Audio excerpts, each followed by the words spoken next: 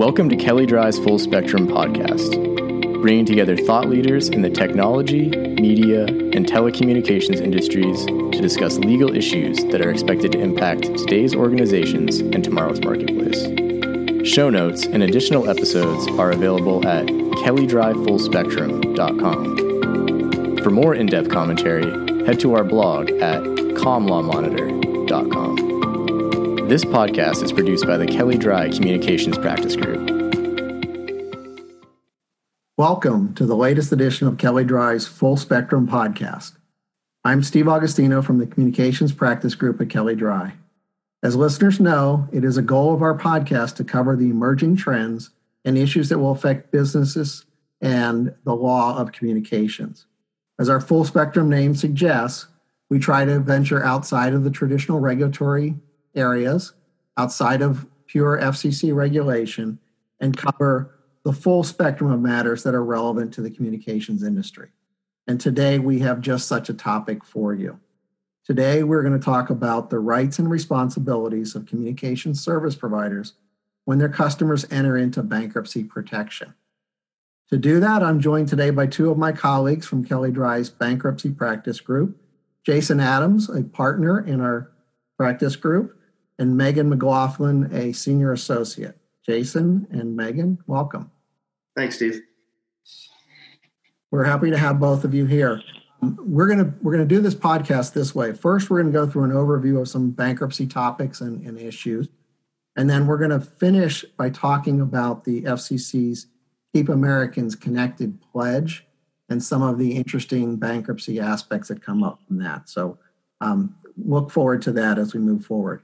But I'm going to start now with some of the basics, some of the context. As my introduction alluded to, as we're recording this, we're in the middle of the COVID-19 related shutdowns. It's been a very disruptive atmosphere, very disruptive to businesses and to our economy, and many, many companies who are customers of communication service providers are hurting right now. This kind of financial distress can lead to a spike in bankruptcy filings and other actions. And I want to turn, Jason, I think to you. Are you seeing that kind of situation now, or is that something we would expect to come later in the process here? Yeah, it's something that we're expecting to come. And I think we're starting to see the initial wave hit. It's obviously going to be very industry focused. Retail, restaurants, entertainment industry, those are the ones that we're going to see the most impact on. But we're not going to see it immediately. We knew that when the original pandemic hit, when the shutdowns began, our expectation, which was relatively on point, was that initially you were going to see a slowdown in bankruptcy, and that existing cases were actually largely going to go on pause. As the industry and as the professionals and the companies assess the situation. One of the topics we'll talk about in a couple of minutes is the automatic stay in bankruptcy, which prevents companies or vendors and suppliers from taking action against a company that's in bankruptcy. Well, COVID-19 did that on its own and basically prevented third parties from resorting to the courts, resorting to foreclosure action. So companies got an automatic stay right away. What we then expected was to start to see a small uptick as people understood what was going on in bankruptcy. And we've seen that now. This week we saw J.Crew, the first national retailer, file for bankruptcy. We saw True Religion file a week ago. Gold's Gym just filed. So we're starting to see some of these companies file for bankruptcy, but we really expect that spike to occur later on in the year, probably third and fourth quarter, when actually companies start to reopen. As I mentioned, there's no reason to really file for bankruptcy right now because nobody can take action against you. The bankruptcy really can't accomplish anything right now. It's not a market where you can sell assets in bankruptcy, and it's difficult to reorganize, largely because there's no financing. A lot of traditional lenders aren't going to put money into a retailer that's not generating revenue. There was actually an article the other day from CNN with the title of "Our Company's Too Broke to Go Bankruptcy." And while that oversimplifies the idea, the reality is that bankruptcy is an expensive process. It does require financing to get through that process, and banks right now simply aren't willing to lend on that. And so what we expect is when the economy opens up again, when the stay-home orders are lifted and business starts to go back to normal, our expectation is actually that's when you're going to see the wave of bankruptcies hit. Great. Thank you for that. That's helpful. There are two types of bankruptcy filings. Can you give us kind of a high-level overview of the two types and what the differences are? Sure, I can take that. Traditionally, Chapter 7 has been used to liquidate assets, and Chapter 11 is used to reorganize a company. In Chapter 7, there's no ongoing business. A Chapter 7 trustee is appointed, and the trustee works to liquidate and sell all the debtor's assets. In Chapter 11, there's usually an ongoing business, management stays in place, and the company uses the bankruptcy process to emerge as an operating company. More recently, though, we have actually seen Chapter 7 be used by companies to liquidate their assets or sell their assets as a going concern to other third parties. Okay, great. And then the other thing, just to kind of set the table here, is the priorities that bankruptcy places on repayments. Megan, you talked about selling the assets or reorganizing the going concern, but those pre-petition debts, I understand pre-petition, post-petition are big deals. Pre-petition debts, are there priorities for how those are paid? And can you give us a little bit of an idea of what that covers? Yeah, so priority scheme in bankruptcy is governed by Section 507 of the Bankruptcy Code, which is a very complex provision of the Bankruptcy Code that can really be simplified into 5 discrete categories. At the top of the food chain are secured creditors.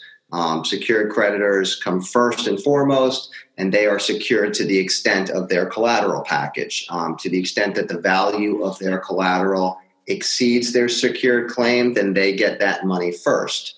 If the value of the collateral is less than the amount of their secured claim, then they're paid up to the value of that collateral. Whatever is left over becomes an unsecured claim, which we'll get to in a second. Second in the pecking order is administrative creditors. That is almost typically or generally post-petition goods, services, everything that the company incurs after the bankruptcy files is administrative and comes behind the secured creditors. There's a second category of administrative creditors, which is providers of goods in the 20 days prior to bankruptcy. They are also entitled to a administrative claim. And administrative claims must be paid if a company is going to reorganize in Chapter 11. Third are priority creditors. Those are typically pre-petition employee claims up to a statutory cap of $13,600, as well as governmental tax claims. Fourth in line is unsecured creditors, and that's typically made up of your pre-petition suppliers, your pre-petition vendors, your landlord community, everything that has been incurred prior to the bankruptcy, absent security interest or similar protections. Those are unsecured creditors, and typically those are not paid in full in bankruptcy. And last is equity. Typically, that is usually canceled in bankruptcy and usually doesn't recover anything unless all of the categories above that get paid in full. Okay. And Jason, a communication service provider, that's typically going to be then unsecured debt?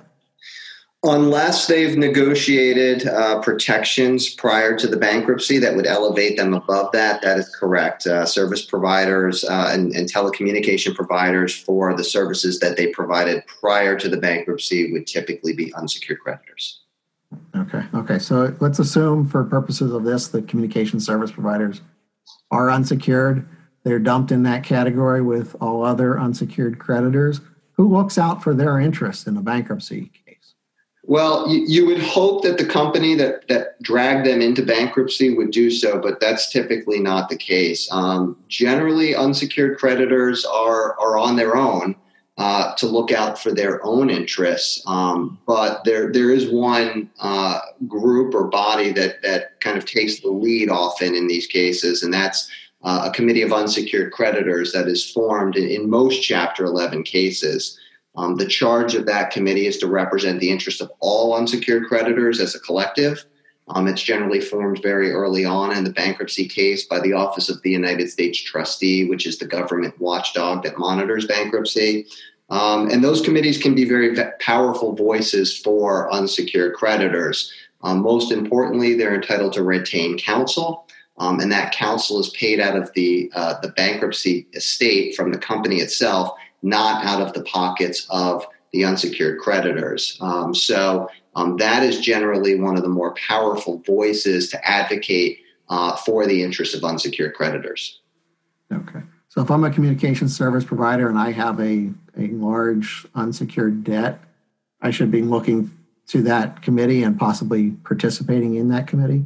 Yeah, that's correct. I mean, obviously, one of the first things that any creditor of a bankrupt company needs to do is contact their counsel and start planning about how they're going to deal with the bankruptcy. But certainly those creditors with large unsecured claims should consider participating on a creditors committee because their voice can be heard and their interest can be looked after.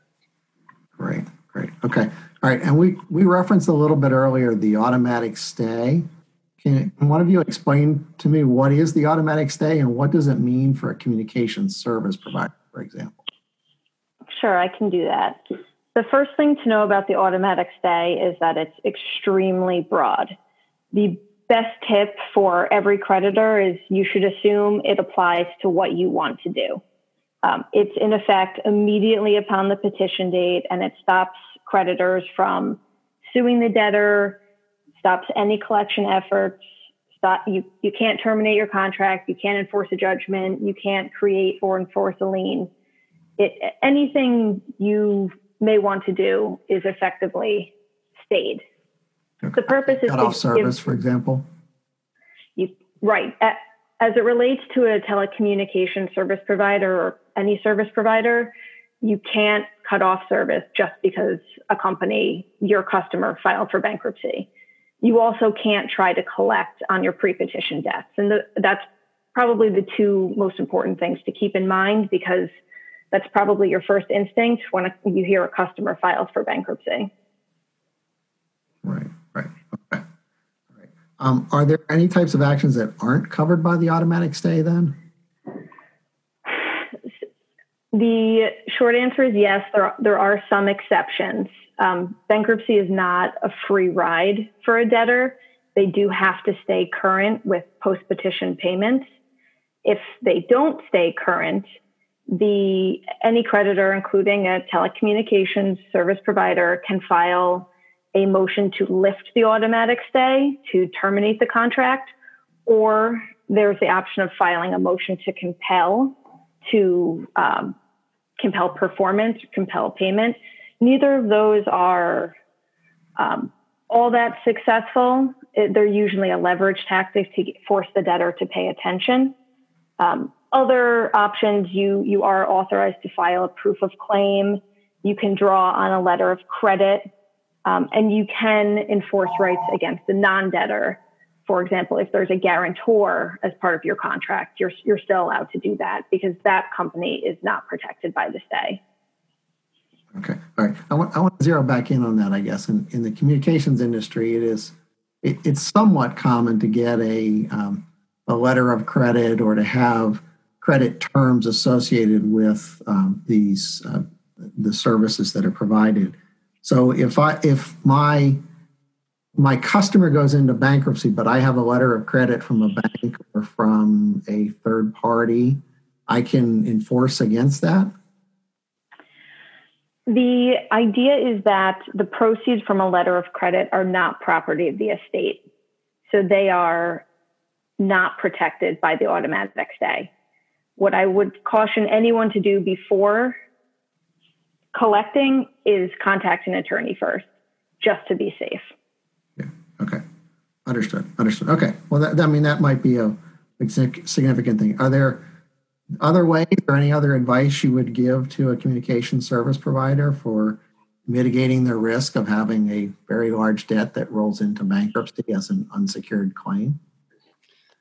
Yes, there is. And it really comes with pre-planning. Once the bankruptcy is filed, your recourse for unsecured pre-bankruptcy claims is pretty limited. There's not a lot of actions that you can take other than filing a proof of claim and waiting to see, I guess, first whether your contract is going to be assumed, because in an assumption scenario where the company decides that it's going to emerge from bankruptcy and it wants your underlying contract, it has to cure any unpaid defaults. Or you see what you're going to get under a plan or a sale scenario. But that's really the most you can do. It really comes down to pre-planning, and we really kind of focus on a couple of areas. Number one is knowing your customers very well. The greatest source of information that you can get is your relationship with your customers. And that really comes down to understanding their business, understanding their financial condition, and monitoring their payments. You really need to pay careful attention to when companies start to fall behind or miss payments. That is a red flag for potential bankruptcy. And if you take action promptly, you can stop the accumulation of further debt before bankruptcy happens. It's also about listening to rumors, getting information through the press, and reviewing the company's public filings. Secondly, it's about protecting yourself and your contracts. And we already talked about that a moment ago in terms of obtaining an LC, getting a security interest, getting guarantee from parent companies or affiliated entities, shortening your payment terms to limit your exposure, and including automatic termination or credit modification terms that are not tied to the financial condition of the company. The more of these types of provisions that you can include in a contract, the better that you can protect yourself in the event that an unexpected bankruptcy hits. Okay, great. That's real helpful. I want to ask about one other thing before we turn to the Keep Americans Connected pledge and one of the coronavirus issues here. So we've talked about prior to the bankruptcy and what you can do pre-bankruptcy, but post-bankruptcy, Jason, you talked about administrative claims, and many times the communication services are vital to the business being able to continue forward. We're providing broadband services, which are, what a lot of the commerce runs on. We're providing the communications capabilities, whether it's toll-free numbers for inbound calls or outbound calling or other kinds of communications. So in that administrative context, in that time period where the debtor is going through the bankruptcy process, how can a communication service provider ensure that it's going to get paid for that time period? Sure. Well, there's two components of this, really. Number one is just the general requirement that all post-petition suppliers, service providers are supposed to be paid in the ordinary course of business. You have an administrative claim priority for that. And so there is added comfort about post-petition services being provided as opposed to pre-petition because you are elevated. And if the company is not paying you in the ordinary course, then you've got the right to take action in the bankruptcy court. But a second protection, which is different than most other creditors, is there is a actual specific bankruptcy code provision that requires a debtor to provide utility providers with adequate assurance and protection within 30 days of the bankruptcy filing. That protection usually comes in the form of a deposit. It's usually 2 weeks deposit, but service providers, utility providers have the opportunity to go in and ask for more if that is not sufficient. What you typically see in sophisticated bankruptcies is one of the first motions that a company will file in bankruptcy is to establish adequate assurance provisions and protections for their utility suppliers and procedures for disputes with respect to that. And so that is one of the things that can be done to provide some measure of greater protection for utility providers. If that protection isn't provided within that 30-day period, then a utility provider has the opportunity and the right to alter, amend, or even terminate services. And while historically telecom providers weren't considered utility providers, it was more considered a luxury service. Obviously, the world has greatly changed since the bankruptcy code was written, and over the course of the last 20 years, the law has now become very clear that telecommunication providers do qualify as a utility provider under the bankruptcy code. Okay, great. Well, that's a little bit of positive news there. Okay, so let's then finish up this by talking about the Keep Americans Connected pledge. And as a little bit of background for some of our listeners, once the coronavirus restrictions went into place, the FCC took a number of actions, and one of the first actions that Chairman Pai took was to ask communications providers voluntarily to sign a pledge that he called the Keep Americans Connected pledge. And as relevant here, the pledge has two components to it. It applies first to small business customers and residential customers, so it doesn't apply to your enterprise customers. But with respect to those customers, the small business and the residential customers, the pledge is for communication service providers not to terminate customers for their failure to pay service. And then secondly, to waive any late fees that arise due to the economic hardship created by the coronavirus situation. So over 600 companies signed on to that pledge, promising not to do those things. That pledge originally ran through May 15th. Chairman Pai has been now asking in the last few days for carriers to extend that pledge through June 30th, and I think it's likely that most will. So what we have then is a period of time of almost 3 months in which providers will have pledged not to cut off customers, that is, not to take one of the normal remedies they might have in one of these situations, and to waive any particular late fees.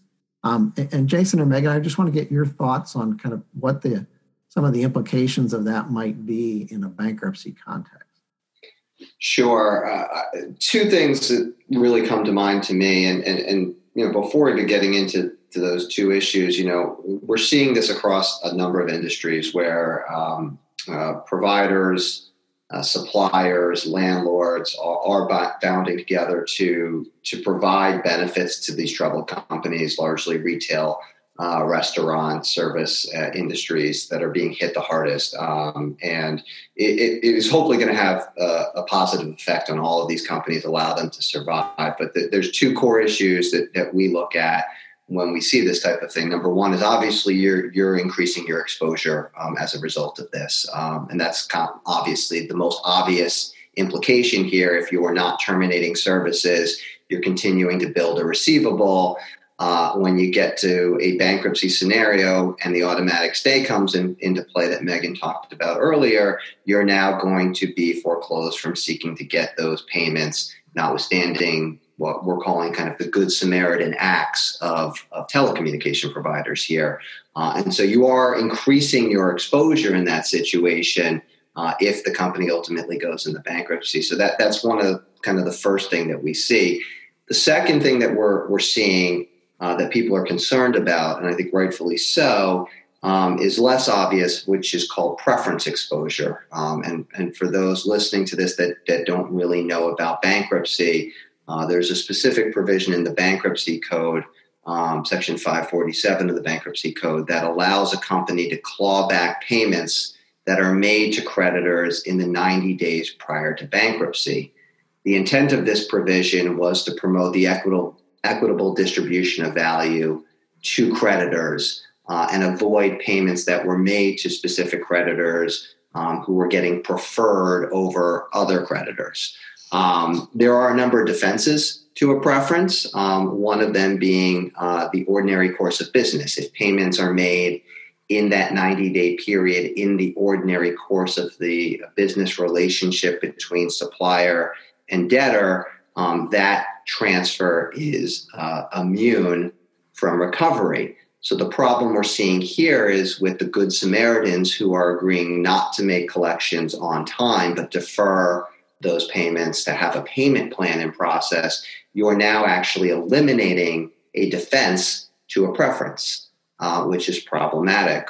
What we can say is that there are a number of groups that are advocating for a temporary revision to the bankruptcy code that would allow these Good Samaritans to use as a defense COVID-19. And the fact that they were providing benefits, whether it's deferral of payments, payment plans, or whatnot, in response to the COVID-19 crisis, to be able to use that as a defense.